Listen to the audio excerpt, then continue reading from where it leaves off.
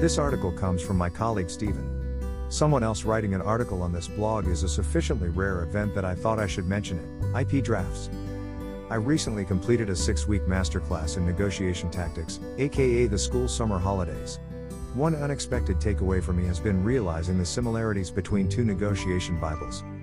Getting to Yes comes from the Harvard Negotiation Project and cites weighty strategic examples such as SALT disarmament talks and the Egypt-Israeli War. It sits on all good corporate bookshelves. How to Talk So Little Kids Will Listen is practical help for parents. Styled as a survival guide, it is written by two moms from America, albeit moms who are acknowledged experts and parent educators. Reflecting, what has struck me is the crossover. In many ways these two books say essentially the same thing. GD, Academics on Negotiation. GD, Principled Negotiation. GD espouses principled negotiation over positional bargaining.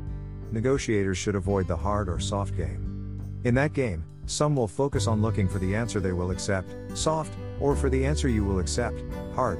Others will always be flexible and yield to pressure, soft, while others dig in and resist pressure, hard. Instead, GD puts the focus on the people and their interests.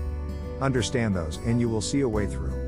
GD's thinking is that conflict is often rooted in the subjective views that exist inside people's heads. So, give the participants a stake in the outcome in order to minimize conflict.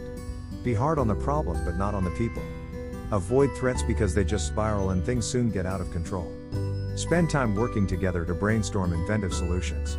If things become heated or stuck, change the environment, move to a neutral space, refresh the context.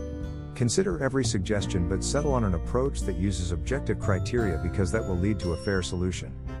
HTT, Resolving Conflict. HTT, Parents on Negotiation. HTT focuses on resolving conflict. There is much conflict involved in parenting, even getting past breakfast can feel like enough discussion, negotiation and, often, screaming to last a whole week. HTT says parents should avoid cycles of punishment and reward because they escalate and rapidly become unrealistic. Instead, problem solve together. HTT suggests working together to brainstorm a list of possibilities. Everyone involved has a chance to explain what really worries them and what they are really after and why. Everyone has the opportunity to add suggestions to a list. Actually writing a list is important, however bonkers those suggestions might seem. As a result, everyone involved has had input to the proposed solution and everyone feels engaged. And, when discussions become too intense, HTT urges parents to de-escalate by managing the environment, not the child. How to talk to get to yes. As I see it, there are some common themes emerging. Listen. Talk and listen, don't just shout. Realistically, how often has shouting at your child, or your business partner, really worked?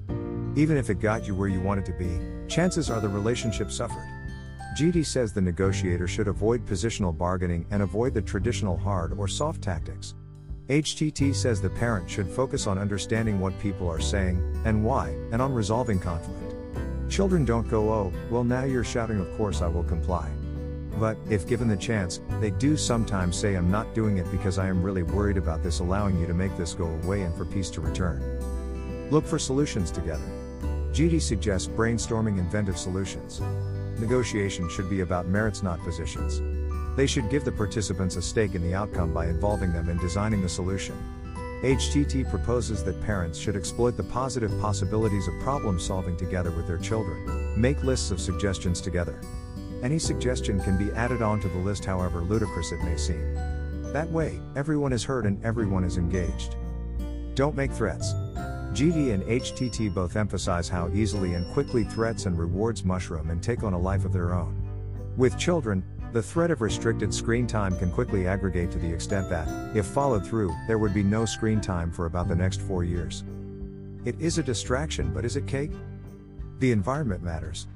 GD says that changing the environment can promote calm and progress. HTT urges parents to manage the environment, not the child. If the cake is a distraction, hide the cake. Of course, there are limits to this comparison.